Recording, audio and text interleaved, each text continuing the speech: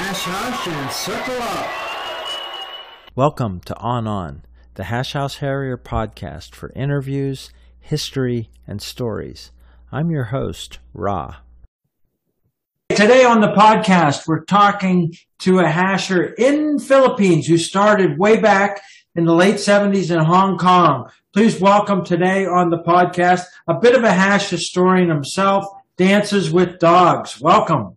Well, I'm pleased to be here, and fire away and I'll tell you what I can tell you. Let's get you introduced to everybody with kind of like the bio story. When, where, and how did you get to your first hash? I arrived in Hong Kong in 1975 to work on the Underground Railway construction. Wow. My hobby at the time was motocross racing and motorcycle trials, and there were some guys kept telling me about this hash. And I said, no, I can't get there. I've got this job which is too demanding, blah, blah, blah, blah, blah. Eventually, 4 years later, I took them up on the invitation to join the hash. And I did my first hash run in April 1979 in Hong Kong Island. Do you remember that run at all? Like how big was it? Was that the men and women hash? No, the Hong Kong hash is a men-only hash. It is one of the first, probably 20 or 25th in the world. It was formed in 1970, and at the time it was formed, I think there might have been something like 20 or 25 hash groups at that time. Right. Was it big? How many people were in it? Probably at that time, maybe 60, 70, something in that region. It's men only, yeah. Yeah. Are there people that you still know today that were probably on that first run, hashers? Oh, probably about 10 people that I'm still in touch with that are on that first run. Who are some of those that are 1979? Well, may have been on that very run even. I remember a particular guy called Roger Medkoff, whose hash name was Flackdom, which is his surname backwards. And he still lives in Hong Kong. And he was also one of the 4 people who founded the first Interhash in 1978. He still lives there. You had a good chat with them. I'd like you to tell that story later. But let's get who else? Brian Holgate, Rod Olson, Dick Watts. I'd have struggled a little bit after that, but that's right. He's still there, yeah. Yeah, and so some of those names have come up with other people, and certainly in hashing history. You were then a regular right away that you found time to make for the hash? Yes, pretty well regular from 79, and I dropped out a little bit later when I founded the Wan Chai hash, but that was in 1988.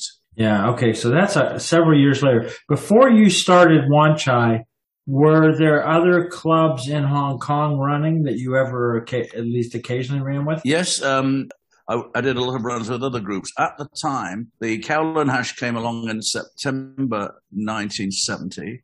Right. Then the ladies' hash started, I think, maybe 71. And then the little Saiwan hash came along. Then the Southside hash. Later on, it was the Wan Chai hash. And there are various other smaller hash groups here and there. So you're probably about 10 hash groups in Hong Kong now. Let's get to your name, and then we'll talk more hashing history. When along that trail did you get a hash name? And were they using hash names in Hong Kong? Right. The Hong Kong hash and the Kowloon hash are a little bit the same as the mother hash. In the hash names were not de rigueur at that time. In fact, it was 8 years before I had a hash name. And I know guys running on the hash for 40 years still don't have a hash name. Yeah. It's not like you go somewhere and you've been there 4 weeks and you've got to have a hash name. That has crept in somehow. But anyway, yes, I got that on the Dances with Dogs. I was about the time that the movie Dances with Wolves was out. Right. And I got bitten by a dog on a hash run. It was hanging off my arm, so I was dancing around with this dog. So that was it. That's great. How frequently with these other clubs as they formed? How often did you go beyond Hong Kong? Were you a regular to some of them, or? I actually became a member of the ladies' hash. They allowed 20% membership of males, but you weren't allowed to set a trail and you weren't allowed to do the checks. Apart from that, you were normal. So I was a member of the ladies' hash for a few years. And I used to run from time to time with the Kowloon hash, the Saiwan hash, and the Southside hash. Mm-hmm. And of course, I knew and I still know a lot of people on those hashes as well. I think people who may have hashed in Hong Kong or hashed at international events with any of these people that travel. Love to hear their names. So throw them in there. As many stories you want to tell. Yeah, there was one Japanese lady in the ladies' hash called Yuko Gordon. I don't think she had a hash name.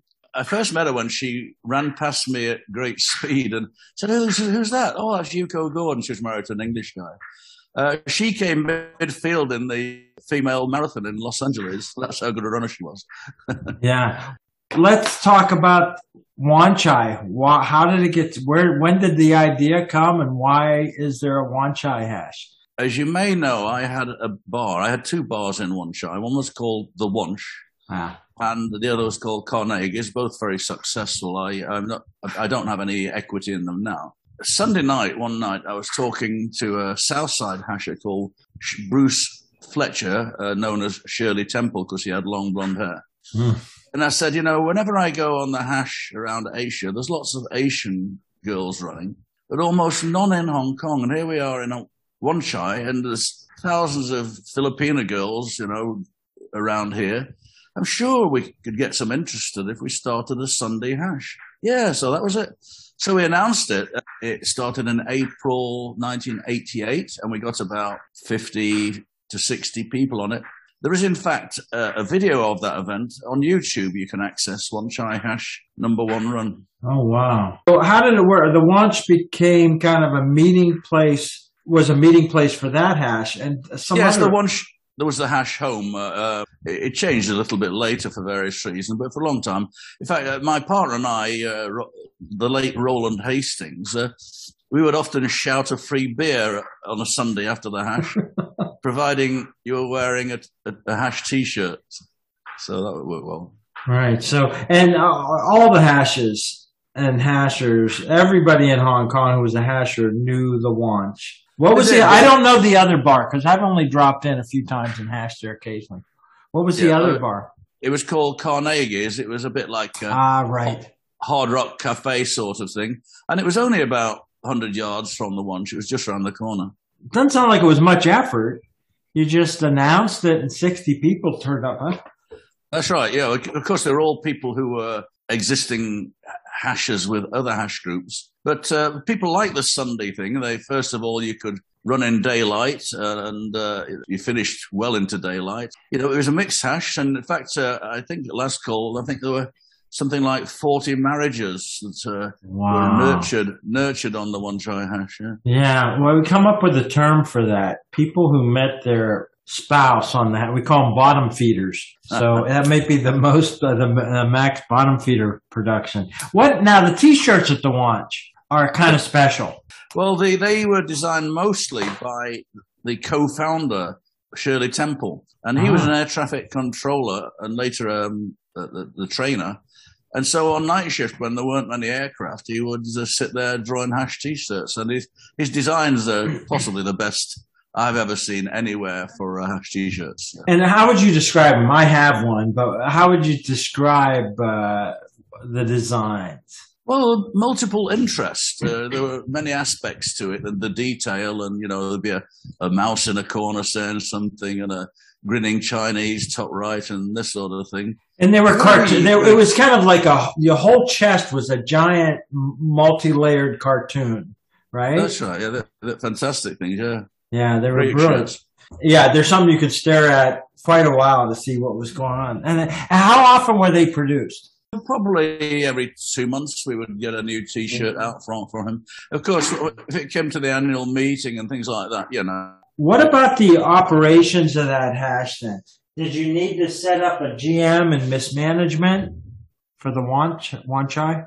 Yeah. Bruce Fletcher, Shirley Temple and I, we set it up and we said, well, we're going to make the grand mattress. We'll make it a female, and then we'll have 2 male assistant GMs. And the idea to have it as a female was to try and avoid the takeover by one of the many self-styled Mr. Hashers that we see around the world. Every year, it's a lady that is the grand thing, It works well. It's lasted 34 years now, pre-pandemic anyhow. Yeah, that's right. I went back for the 30th anniversary. It was quite funny. They brought out a magazine and they got various statistics in that magazine. and there was a list of the number of trails that were set by hash people. And I was still number 2 on the list, so I think that wasn't bad. And I've been away for about 20 years. Wow. Any hasher that goes to Hong Kong can find a club to hash with almost any time they're going to land there. What were the trails like for Wan Chai? Urban? Did you get out into the islands? They've like all the hashers, they varied a lot because all the hashers would go far and wide in the longer term. And the Wan Chai hash, of course, being a daytime hash, probably gave us a bit more scope. Maybe a couple of times a year, we'd rent a couple of buses and we would all pile on and bus and go into new territories. But, of course, as you know, Hong Kong has an incredibly good public transport system. Yeah. So it doesn't take you long to get quite a long way out to set a trail. It's very good. So basically the trails were all over the place. There was no predominance. And then just one more logistic thing on that. So you've got a couple bars. How did you work the beer for the hash and circle and so on? The Wan Chai hash, the provision of the drinks on site was always left to the pair's responsibility. They had to buy it and then put it in plastic bags with ice. So that worked well. Still works well, yeah. Yeah. So the bars didn't provide it for the hash run. And just to clarify, Shirley Temple was not a co-owner. Right, just co-founder. Co-founder. Right. The co-owner was a fellow called Roland Hastings, sadly passed away 20 years ago, but he was a great hasher. He was a member of the Kowloon hash. Right. What about life in Hong Kong and hashing and in those days from 79 to when you started the Wan Chai hash? Were you guys well known? Yeah, I think the hash were quite well known among the expatriate population in particular, not so much amongst Chinese, but have heard about or even know somebody who was a hash member, yeah. And how did that work with the police and authorities? Was that smooth? Were there some misadventures? Well, not a lot of problem, really, because on any hash, particularly on the Kowloon and Hong Kong hash, you probably got about 5 senior policemen on the hash trail.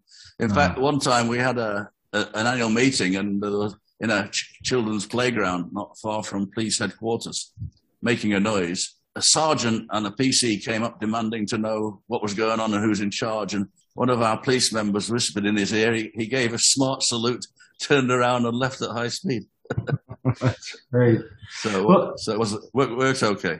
Yeah. The other thing is the major events. Of course, we can. It'd be great to talk about the chat you had with the Interhash squad that came up with it. But and then also another major event is the sunset on the Empire that happened there in Hong Kong and other things. But let's go ahead and talk about that, if you would, about your research and sitting down and saying, let's find out what you can about the mysterious origins of the Interhash, the idea and the people. Yeah, we read that article, and because I knew all the people involved quite well, and I knew basically were the 4, I'd say 4 who were behind getting it going, and I invited them to the Wan Chai evening to talk about it. And from that discussion, I produced an article which was then published in the magazine for the Sunset on the Empire hash. It's quite an amusing little story. They lost the money they parked in the police commissioner's car park and things like that. Yeah. The one detail that probably won't surprise people who've been involved with the Interhashes is the loss of the money that they supposedly sent to KL. That's right. Oh, nobody ever found out what happened there. Yeah. They just shrugged their shoulders and said, let's get on with it. Yeah. They sent it by registered courier, and KL claimed they never got it. But anyway, that was the leftover money, which is traditionally passed from one Interhash to the next. Yes. Yeah. That Interhash then stayed around Asia for a while. Did you attend any of the Interhashes? I attended 10. My first one being Pattaya, in Thailand in 1986. And of course, that was organized by, it has just escaped me, a very good friend. He died, unfortunately. But one of the attendees of that was Horst Thompson, one of the original hash office bearers in Kuala Lumpur. And then a few years later, I had a few beers with Horst Thompson in the Hong Kong Cricket Club. A very nice chap, very friendly, chatty. Yeah. And was he visiting Hong Kong then? Yes, he used to visit Hong Kong quite a lot, actually. And he married a Filipina, and they had some kind of coconut plantation in the Philippines. Yeah, he was a very nice chap, very loose. I doubt very much if he's still with us. Yeah, yeah. Tim Hughes, he's the guy that ran the Pattaya International. Tim Hughes. He also wrote I think possibly the first book of the history of the hash. And I, as you may know, I accidentally discovered the existing living Gisbert relatives. Just before that book went to press, I was able to provide him with that information. What's the tale of that discovery? I got a phone call. Somebody said, I'm looking for a job as a barman. Have you got any vacancies? I said, yeah, we do. I said, what's your name? He said, Charles Gisbert. Oh, so that's a famous name. He says, yeah, I've heard something about it. You think about my grandfather founded it, I think. So I said, oh, come on. So he got to the bar and he said, I read an article in the South China Morning Post on this hash. And he said, my grandfather was killed in Singapore. I said, what? So I said, give me your father's address, because we didn't have email at that time. And, his father, Simon Gisbert, I wrote to him, and he confirmed that, yes, G, the founder, was indeed his father. And he told me a bit about it. We corresponded, and I invited him out to Hong Kong and Pattaya, and my business partner and I, we paid his airfare and accommodation, and he came out and had a grand time and was presented on stage that was in Phuket Interhash. He was presented on stage. And that would have been, what was it? Phuket was 92, I think. Yeah, 92. Yeah. So, Magic was in Bangkok doing that publishing. Did you know Magic well? I knew him very well, yes. And whenever I went to Bangkok, I'd meet him for a few beers. And I used to see him at the Interhashes, of course. And I used to send him articles for his magazine from time to time. Yeah. Did you ever see the inside of his hash office? No. We there used to be a bar he used to drink in Pat Pong. And if ever I met him, it would be in that bar. I got to know Magic in 96 in Cyprus. He came over a few days early, and we were working on post-holing, wrapping the stadium. He came over and worked. That was, I think that was the last year he was alive, but he came over. He was always helping. Yeah, a great fellow. I liked him a lot, yeah. So great. Okay, we made it through a couple Asian interhashes. You've been to 10. Which other came after that? Rotorua in New Zealand. Yeah. Hobart in Tasmania, Cyprus, I was there, Kuala Lumpur. I went to the one in Cardiff, the one in Chiang Mai, and I also went to Goa as well. Yeah, I think that's about it now. Yeah, okay, yeah, it's a lot. What did you think of that once you went to that Interhash in Phuket and saw hundreds? I mean, you had heard about the Interhash, but no, the first one I went to was Pattaya. Oh, Pattaya. Okay, so what was your take on it when they brought in nearly 1,000 hashers? I thought it was tremendous. I had a great time, and I was quite a good runner in those days. Quite a lot of people from Hong Kong were there at that event, and it was excellent. I do remember, though, on the first day, I selected to do a medium run. It turned out to be, for me, as quite a good runner, 1 3/4 hours, completely with no shade and no drink stop. Yeah. And that was a medium run. So the next day, I went past where the buses were, and they got buses lined up for short, medium, and long. And on the long run buses, there was one person. That's great. Yeah. I try to warn people when you're doing a big show event, don't make the runs long thinking you've got to have a long run. You don't, because people are there to enjoy themselves, not to be sort of dying of thirst after an hour and 3/4 in the blazing sun. Yeah. Yeah, let's name them off. The 4 hashers who were the brains of starting Interhash. There's Wes Parfitt, Stuart McDowell, Roger Medcalf, and Barry Griffin. McDowell, Parfitt, and Griffin, they were all police officers. Roger used to run his own PR agency. And I still see all those guys from time to time. And when you chatted with them, you asked them the question, what do you think of what Interhash has become? Oh, Roger Medcalf, he says, I'm ashamed, he says, it's just become a big, overhyped, over-commercialized event, and I'm sorry I had a hand in that happening. I've covered the story with a bunch of people of the famous FUCKYOU initial letter that went to KL when they were. It's a great story, and we have some background there. Do you know Drain Oil? I knew him in the Hong Kong Hash when I started. He was a member, and I've seen him at many Interhashes. I hope he's still going.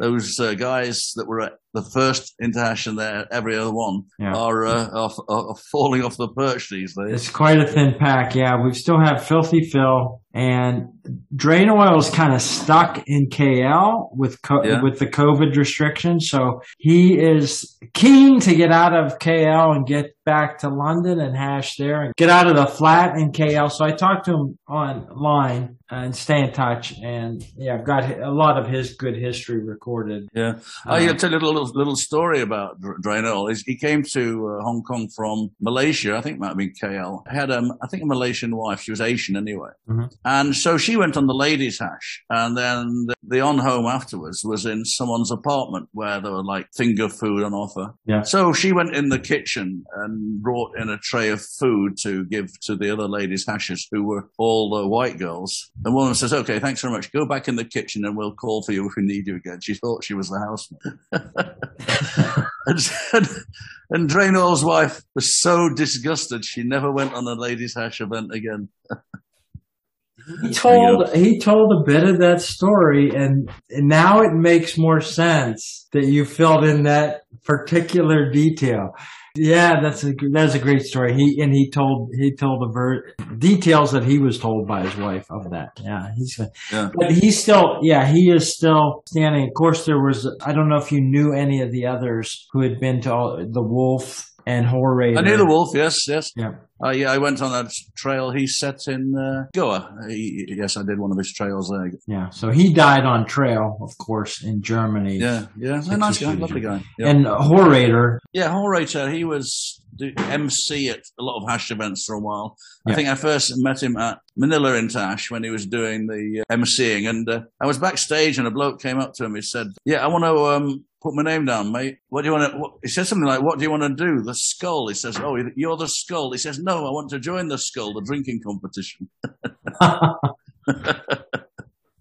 Yeah, so that was a bit funny. Yeah. Well, I'm just going to throw more names. Did you know the Penguin? No, I don't think so. No. Okay, he's just a Scottish guy that's he's been to all the Interhashes except one. He's still going, and the one he missed, I think he had a registration for, but he had a family, like somebody getting married, so he actually had to miss. But he was there for them all. Over these 3 decades of the Wan Chai hash and Hong Kong hashing, how much has it changed? If you refer to the Wan Chai hash, one change there has been is the runs have got longer. We used to try and set a 40-minute trail, the idea being to keep the girls interested. Unfortunately, the jocks have got hold of it, and they tend to be a fair bit longer. They do a short trail occasionally, but I sometimes get them about it, but it carries on. That's one thing. Hong Kong hash is still very much the same. If you set a trail that's much more over the hour for runners, you get seriously abused by the hash members. Yeah, they keep that very traditional, the Hong Kong hash. Right. And what about the special one? Was the Wanch the meeting place for the Typhoon runs? No, I'd say in a word no, because if there was a Typhoon number 8 signal, the Wanch would be closed. And generally they started the run from an MTR station, because you could get to an MTR station during the Typhoon, whereas buses and taxis are probably a bit dangerous. The runs for the Typhoon 8 were from an MTR station, and for one reason or another, I never actually got to do one, so sorry about that. That's probably good. How often were the Typhoons over the years? Did you have every year? No, it was when the Typhoon number 8 signal went up. They used to start with a number 1 signal, a number 3, a number 8, and then all out was 10. Don't ask me why there were no numbers in between. But when the number 8 went up, that was pretty strong winds and rain quite often at that time. Yeah. What about Sunset on the Empire? What do you remember about that event? Right. Okay. A friend of mine who was a Southside hasher and also a Wan Chai hash member, we went down to Rotorua to make a presentation to have Interhash back in Hong Kong again. Yes. And we lost out to Cyprus. But okay. So we came back and said, look, well, let's just do our own event before it goes back to China. And we'll call it the Sunset and the Empire Hash. And we got 1,400 attendees. And people still today tell me what a great event it was. Yeah, I had friends that went. I didn't make it. Yeah, bidding for Interhash has had its ups and downs, and there have been times when there was 5 bidders, and I think there was just the 2 or 3 at Rotorua. When we bid for it, there were 3. It was Bandung, ourselves, and Cyprus. And they did the vote, and Cyprus got the most votes. But unlike now, and I think before, they did not drop out the weakest bid and re-vote. I'm sure we would have won it if they had done that. And I went up to complain to the organisers, and I said, "Oh, that's just the way it is, mate." I said, "Oh, thanks. After all that effort, Yeah. Well, never mind.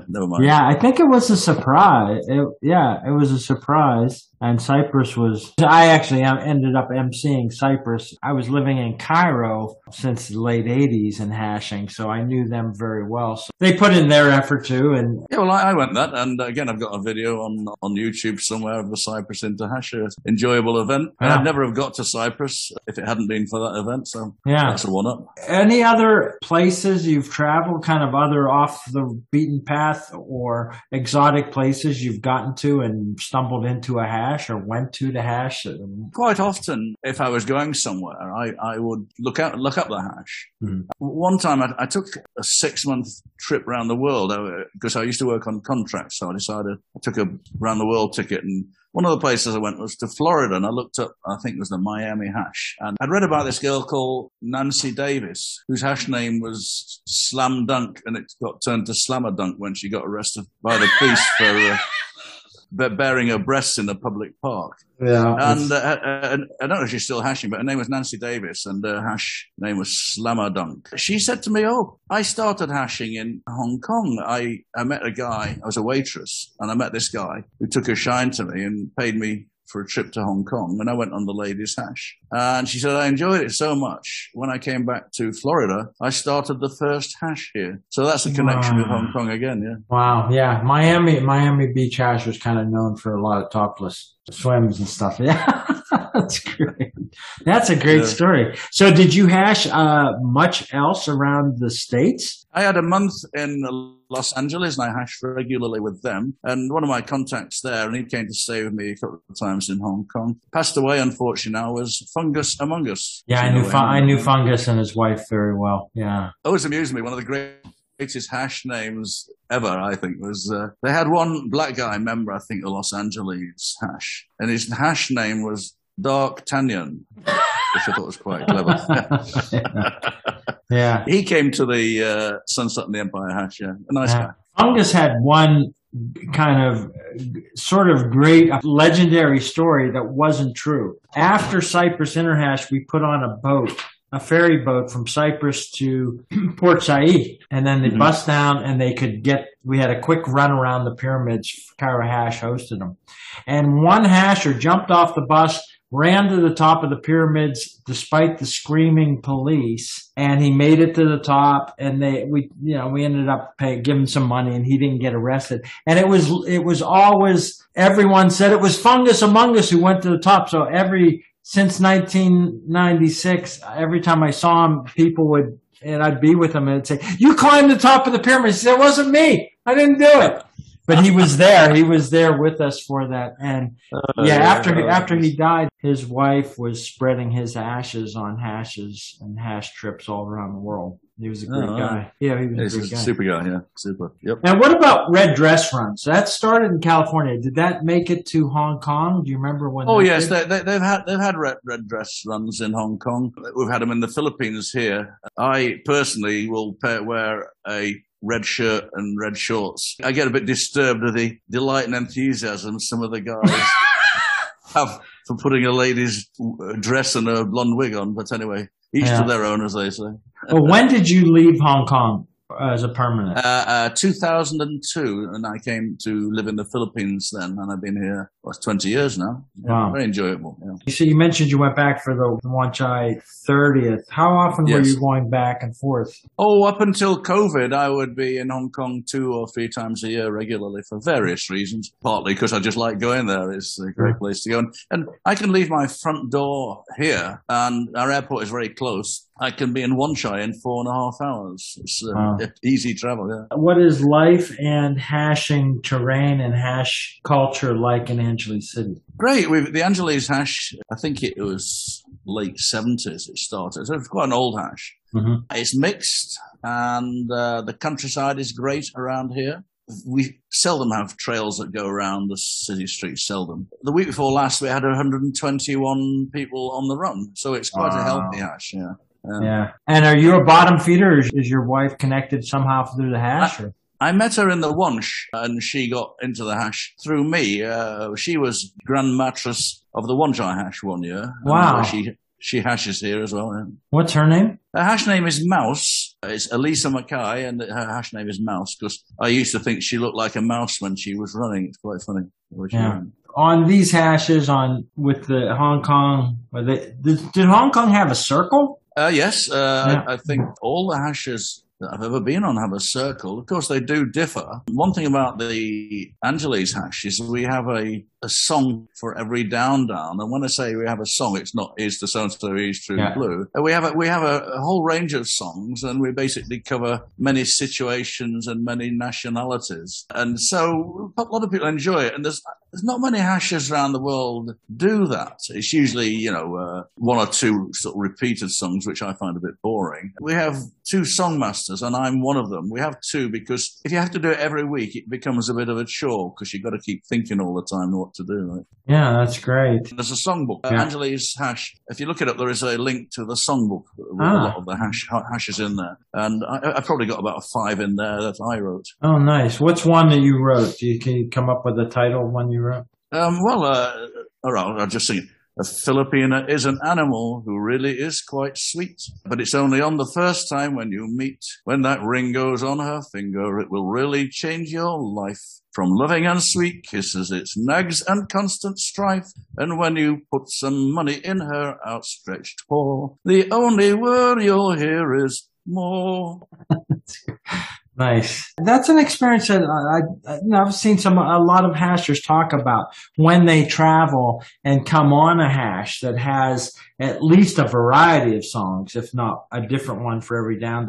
That's something they get excited about and say, "Oh, I've got to take this home." And at the other end of the scale, you'll get like the Hong Kong hash still have no songs at all. Here's so-and-so, he's a visitor. Here's your down, get it down. You might say down. Yeah. That's about it, but that's it. It's a tradition. Hashes are different from place to place. That's the way it is. Yeah. It's great to hear in Angeles for sure. And maybe you can report on Hong Kong. Have you been back in Hong Kong since COVID? No.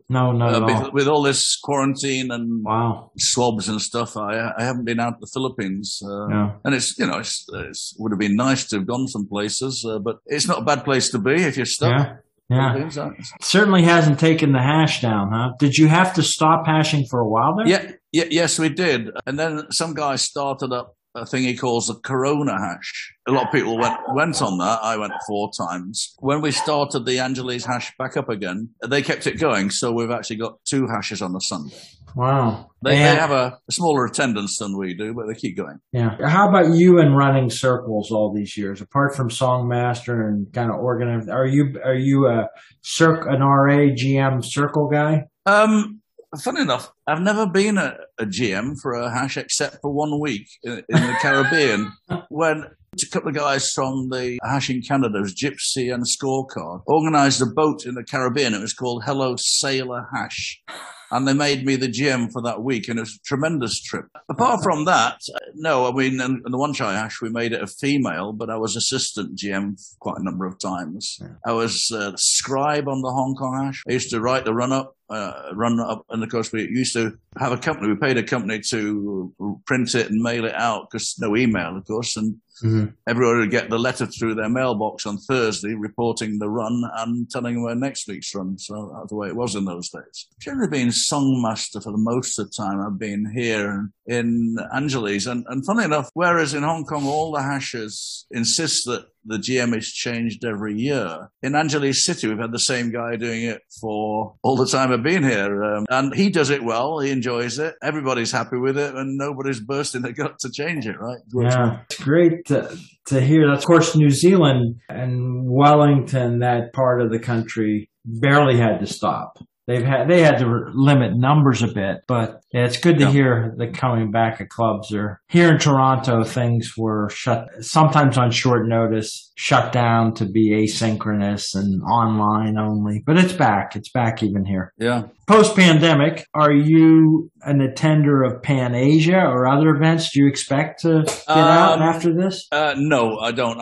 I've basically lost a lot of interest in these bigger events now. I found them a bit too impersonal. And I've been there, done that, and I'm quite happy just hashing here. Well, if I go back to Hong Kong, I will generally do one or two of the hashes there as well. But my days of traveling long distances to go to big events are behind me. And I know other people are the same, but of course, to a lot of people, fine. They like to go still. That's great too. What have you kept from these over 4 decades of hashing in terms of T-shirts and memorabilia? What's still with you in Angeles City now? Oh, I've got a mountain of T-shirts. In fact, my wife just said we got to get rid of some of these, and I thought, well, I'll have to go through them and sort a few out. But I still have, for example, the half pint drinking glass from Pattaya. Various mugs from some of the inter-hashers. I think mostly they're mugs that I've kept, and quite a few T-shirts from the various hashers.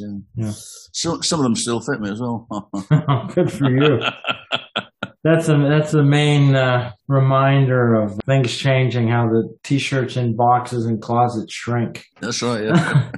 Are you aware of the House Harriers T-shirt museum, the physical museum that's starting? No, I'm not. Where is it located? Okay, let me tell you this, because you may, if you decide that you and Miles say, we got to get rid of some of this stuff, it won't be hard to arrange to get it to this. Dutch hasher named Neptunus started it. Maybe he started it in Rotterdam. Then he moved it to The Hague. He got kicked out of there. And he eventually got in touch with the KL gang.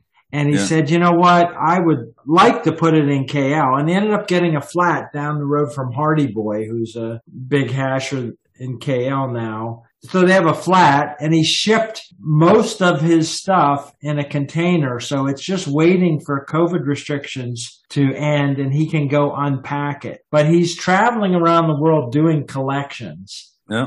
Well, that's a big task, I tell you. You know, that's the rest of his life now. I mean, he's just like, this is all he wants to do. He's got a nonprofit set up so he can figure out if at some point it costs money, he'll be able to get donations and stuff. He's collecting this stuff, and he's got everything from socks and head ties and T-shirts and mugs and everything. And he'll hear your podcast.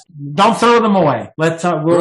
Somebody will pick them up if you have to get rid of anything. Any other misadventure stories, rescue you had to do for people? We've had the odd rescue. I think most hash people have, but we never had anything too serious. And fortunately, we've never had anybody drop dead on a trail, although it does happen from time to time. Yeah, well, your history and your background, the way I just said, it's a big part of hashing history for people that have been through it. So many hashers did a turn in Hong Kong at some point, and with there being 10 or so clubs, there's been a lot of people. I've hashed in the New Territories and on a few islands, just passing through a day here and there. Many people are surprised by the territory that we had in Hong Kong for hashing, yeah. They think it's like the Rock of Gibraltar and nothing there, right? Probably impossible to imagine, because every expat in Hong Kong is going to know about the hash, but could you imagine if you had never found the hash? I mean, it sounds like it's been a big part of your life. Well, it certainly has, and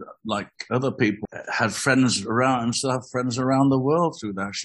Some of the best friends, I guess, the hashers. You know, it's like-minded people. There's no doubt about it. Even if you only hash once a week and do no other exercise, it certainly gives you a level of fitness for age compared with the average Joe.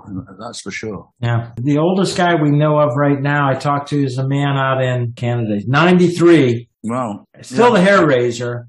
And we had a 91-year-old on the Angeles hash for a short while. Really? He was a Cherokee Indian by birth, yeah. Very nice guy. Wow. What do you think's the eldest there now? Probably about 80, I think. I'm 75, so I'm getting there. Well, good for you. You're going out once a week still? We do the Sunday hash, and apart from that, we have a thing called the rehash on a Tuesday, which is this afternoon, where we go out and do 4 or 5K, not necessarily exactly the hash the week before. Friday, I do a cycle ride, about 20K. Saturday morning, we have park runs, 5-kilometer park runs. I do that on a Saturday. And the hash on a Sunday, and occasionally some other walks as well, so I keep reasonably fit. Yeah. How many trails have you done in your life, you think, hash trails? Well, the Hong Kong hash did not keep records, so I've no idea exactly. I've done about 850 in the Philippines. Wan Chai hash, I did about 440. I've probably done about 2,500, I think, something in that region, yeah. So it's quite a few kilometers. Yeah. Did you ever talk to Shakespeare? No, I've heard his name. I'm not sure if I've met him, but I heard his name because, of course, it's one that sticks in your memory. That I think is a great hash. Yeah, he's a writer. He's an English teacher and a writer. So he's writing up a monthly magazine now, and he keeps a kind of honor roll of people. So I'll put an email to you and him and say, get your estimated run count on there. Cause you're a top 1%er and still running. So your numbers are going up, but 2,500 sounds like a modest estimate, and that puts you well on the list. I said in Hong Kong, in my earlier days, I would often do 3 hashes in a week, So it's difficult to count again, right? Fun. Yeah, it certainly is good to get accuracy. I think, as I said in that article, I did, that the stories get changed sometimes. And it's good to know the true stories because, you hear people spouting things which, for a fact are not correct, not deliberate. I think it's just that, someone tells them something and then it comes out as a slightly different story next time, right? When I was in KL Interhash, I was invited to the Selangor Chambers by John Duncan and Bill Panton, who you know of, was there also. And we had a good session, but both those guys have passed on now. But we had a great lunch session. Yeah, you saw Bill's printouts, right? Yes, I did. I've seen it. Yes, he was a very hardcore hash. A great guy. He came hashed in Hong Kong a few times. I saw him there. I'm guessing he probably came to Angeles, but I don't recall it that he did. Actually, I don't remember. He was interviewed on somebody's blog once. They asked him, "Is there anything that you don't like about the way the hash has changed over the years?" And he said, "Yes." He said, "Interminable circles run by loudmouth males who like the sound of their own voice." Yeah. Agree or disagree? I agree with that. Yes, unfortunately, I mean, some of the hash circles, they go on and on and on. In Angeles, this is about 20 minutes. That's it. Short and sharp, a bit of a laugh, few songs, few beers. That's it. Well, it's good to meet you. We probably have had a beer together at some of these interhashes along the way. It's good to talk to you. And, you're a good inspiration at 75 and several times a week out on trail. Good for you. Thanks a lot. On. Okay. Take care. Giant thanks to Dances with Dogs for coming on the podcast and sharing all that history. History of the Wanch, history of the founding of the Wan Chai Hash House Harriers, hashing since 1979. This is the On podcast. Hasher voices, hasher stories, hasher history. New episodes every week. Until next time, on. This is Ra. To close the circle, here's the hash anthem sung by Mother Hash. Swing low, sweet chariot, coming forth to carry me home. Swing low, sweet chariot, coming forth to carry